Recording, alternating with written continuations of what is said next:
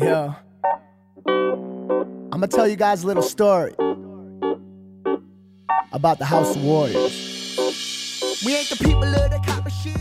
Hello, and welcome back to part 2 of the First Nations Health Authority podcast, Strengthen Yourselves. I'm here now with Teresa Windsor. Teresa, please introduce yourself. Yauts, Teresa Killasunugwa, Eklund, Emotigach, Peggy du Russell Wheatweachlands, Gitsokwanugwa.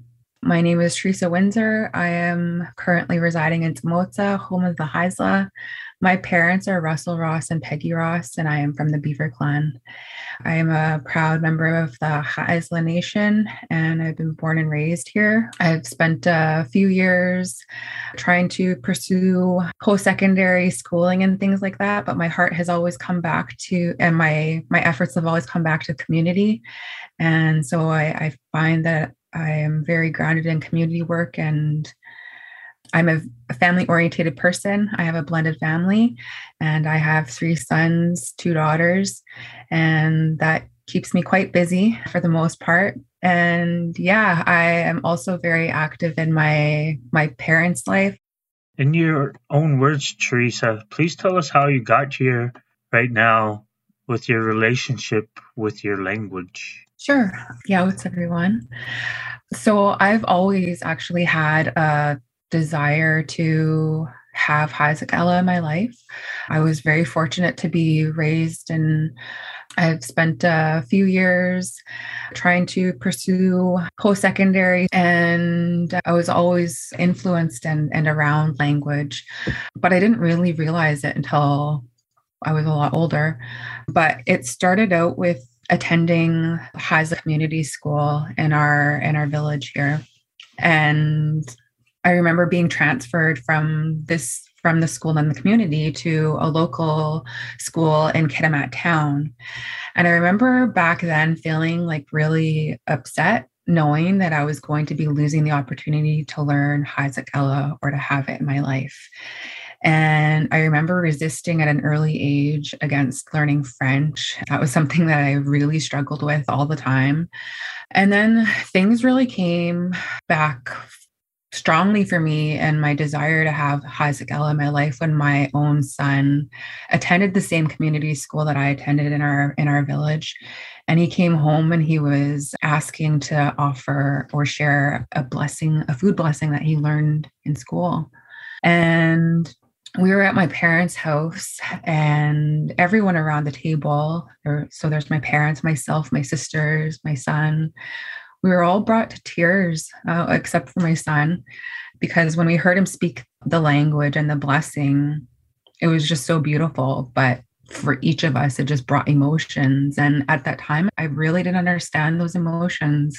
And since then, I've been working to understand where those emotions have come from. And that's been a really healing journey, actually, it's been a huge healing journey, I should say, for the past 5 years or so that I've been actively including Haisakala in my life.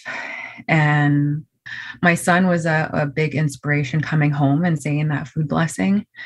But in saying that, it brought emotions. It made me really look at why and how things had happened and how we were impacted by intergenerational impacts of residential schools.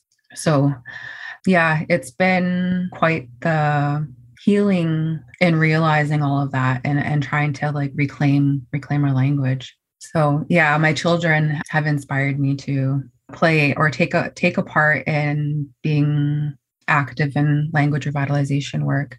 So after he came home saying that blessing in our language, I took it upon myself to organize community meetings. And this was on a volunteer basis. I was actually employed by our band council at the time temporarily as a receptionist.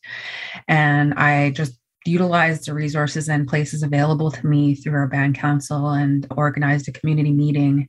And I was shocked at the response that I got, because the small boardroom that we did have, it's actually not that small, but there was maybe about 20 to 25 people that had showed up. And there I had kind of just did a community poll asking, okay, like how many of you are concerned about the state of our language? And what are your ideas around saving it and doing something about it? Because I'm here and I would like to be a part of that. And so we took notes. My sister was my secretary, my volunteer secretary, and she took notes and she jotted everything down for me. And I kind of worked it into a business proposal format. And I decided I was going to take one or two directions. I was going to either one, approach my band council to see what kind of opportunities were available and see if they had any room for a position there.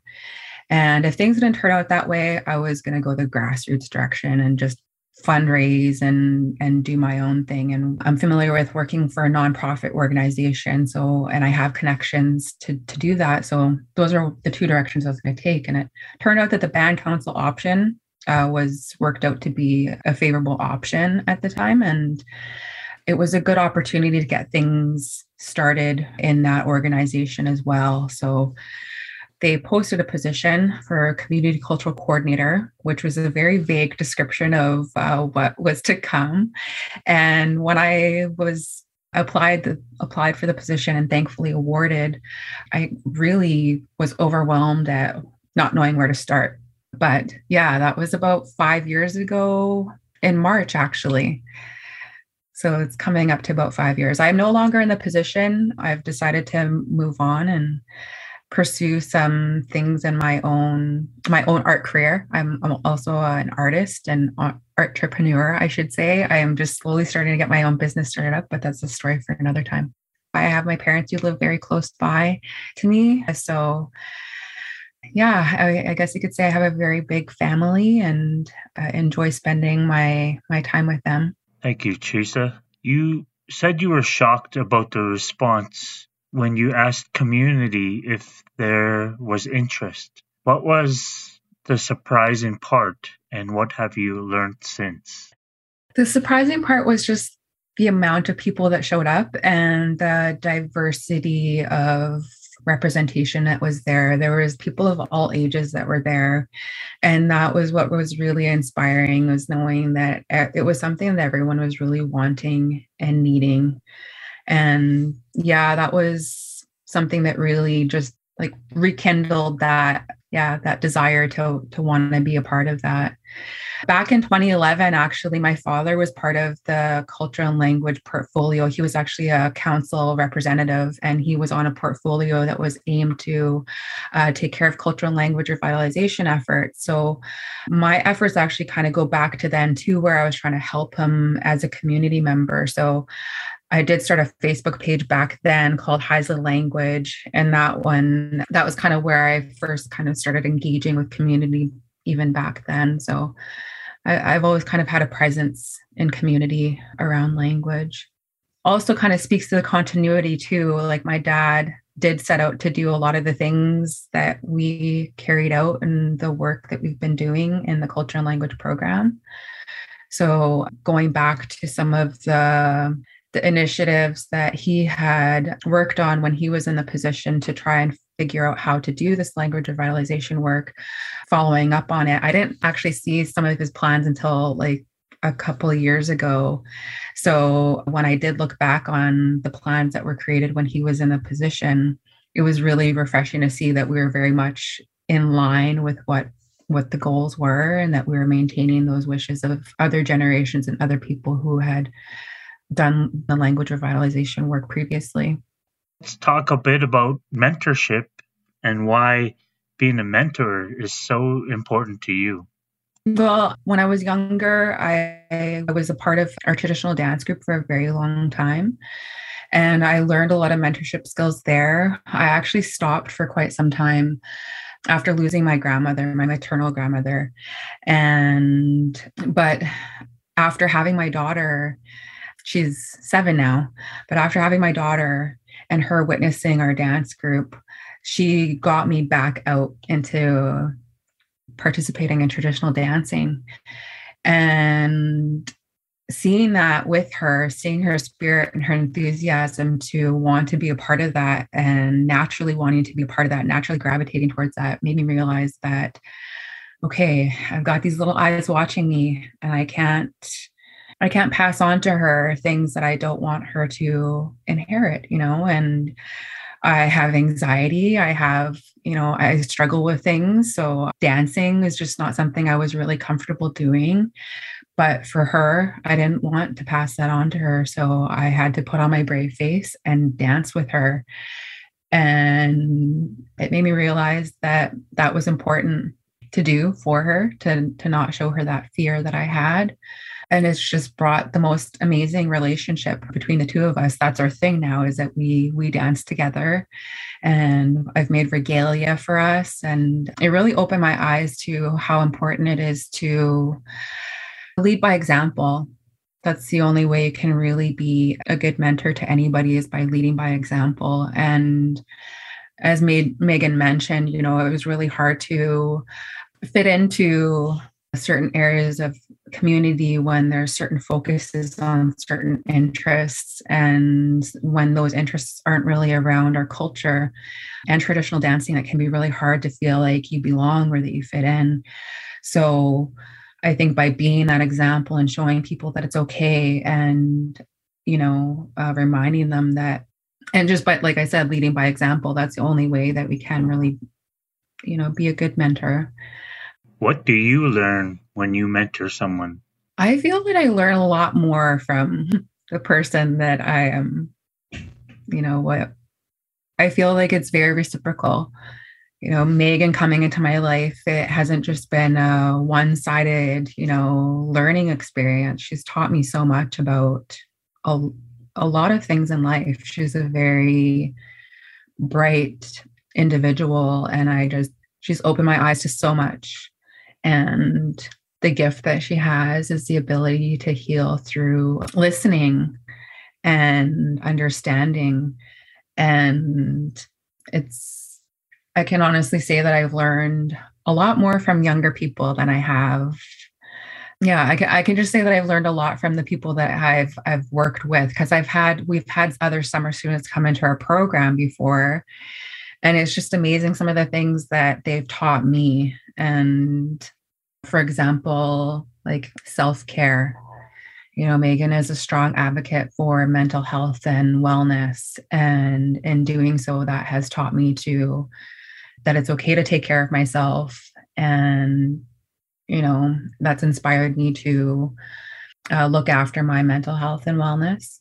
Her story of grieving for her babao, who was very close to my grandmother, and just her journey and her experience, and that has really helped me out in my grief journey. I lost my grandmother that I was very close to last year. She passed away to cancer, and Megan and I find a lot of things to relate to in that regard, but her experience has definitely helped me through my tough times, so I've learned so much, even just in the work ethic that she has and the drive that she has to continually better herself and learn the language. I don't think I would have, we constantly inspire each other. And I find that that's been something that I really enjoy about getting to know her and having that relationship, is that it's very reciprocal. We both really learn a lot from one another. And I think it's flourished because we share a lot of the same interests. I sometimes forget that there's this huge age gap. So Megan, I'm going to come back to you and ask you to respond to the two-way street of mentorship, and how do you feel about that? Yeah, well, even like I mentioned, going out to those culture camps, I was learning the language from the elders out there, but those kids also taught me to have fun. They taught me to let loose, to just run barefoot on the beach, to just hop off that rock into the ocean and go swimming, even though it's raining a little bit, like they're so carefree and happy, and they just want to connect.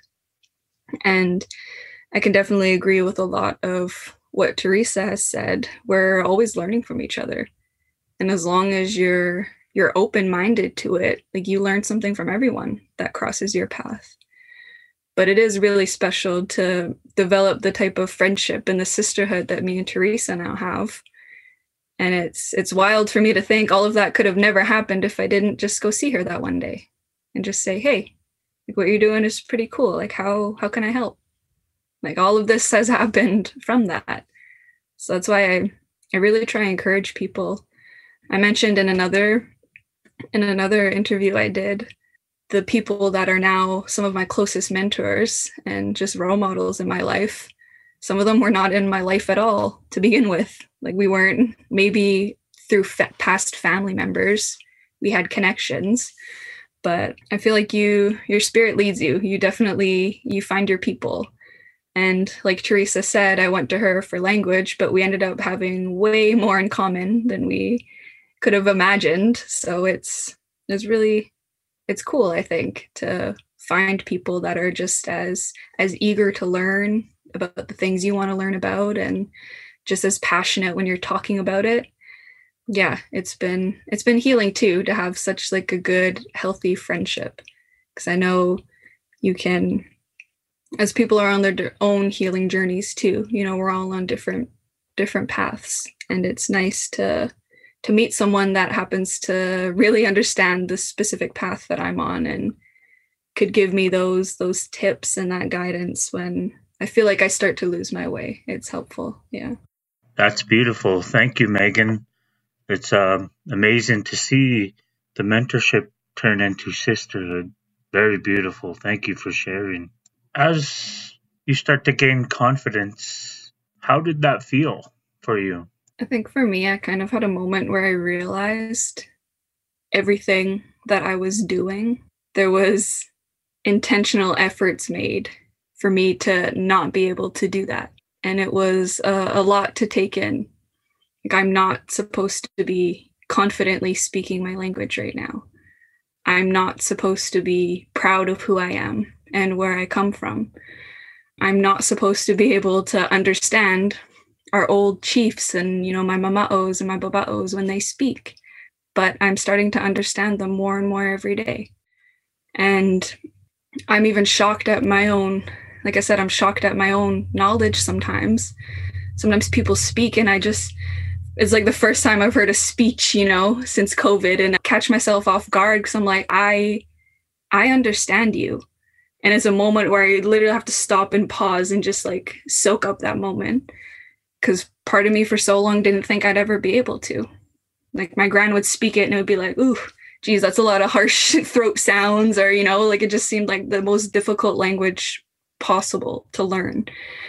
And interestingly enough, one of my friends described it as sounding like German backwards. But it's just such different sounds to make. And I was a little intimidated by it. But since I just decided to take that leap and just hop in the water and try, it's like I feel like I keep repeating myself. It's been healing, and it's changed the way I see the world, and it's changed the way I just live. You mentioned how connecting with elders and that it's really empowering feeling. How does it feel that you're caring for the next generation that might not be at the place of like a mentorship role, like learning as intensely as Megan, but that you're able to connect with these elders and have these conversations with them that are on a deeper level because you understand the language and it's inside of you and you're carrying that to the next generation. How does that feel? Is there pressure with that feeling?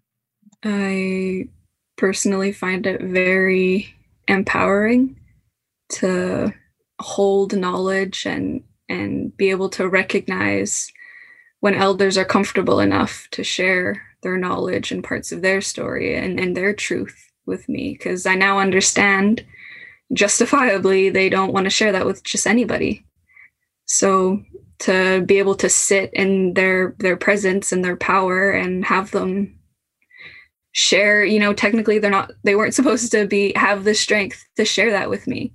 They weren't supposed to view it as valuable knowledge, But here we are, we're rebuilding these connections, and I feel like sometimes I'm just pestering them because I just want to know and I want to understand, and I do acknowledge I need to work on my patience in that regard.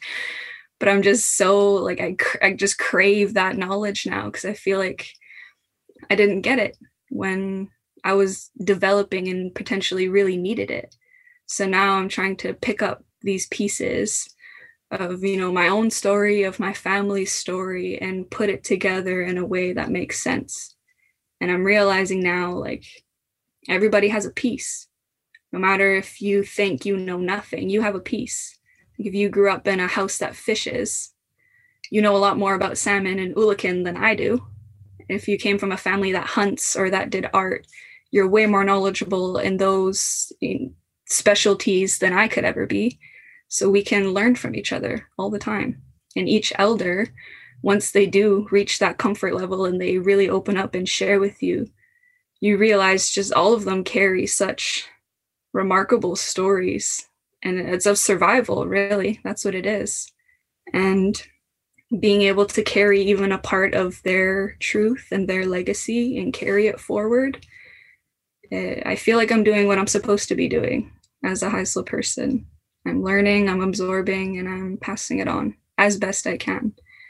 And I was getting nervous on how much I was sharing. And recently this week, actually, I asked my gran, like, is it okay what I'm doing? Like, I'm just checking in. Like, are you okay with what I'm doing? Like, when I hear a story, am I allowed to share it then? She's like, once it's been told to you, that's your responsibility to share it. So it helped reframe and settle those feelings I was having too about, ooh, you know, kind of like traditionally speaking, who am I? But we're all figuring it out and learning together. And I'm very open that I'm learning. I'm no expert. We're all learning. So I get so immersed in your response and what you're saying. I totally forgot what the question really was. Can you rephrase it, please? Unfortunately, Teresa, we are out of time. This ends part 2 of the First Nations Health Authority podcast, Strengthen Yourself. Stay tuned for part 3. I want to thank you for listening, and Megan and Teresa, thank you very much. Yeah. I'm gonna tell you guys a little story. We taking back the languages. They said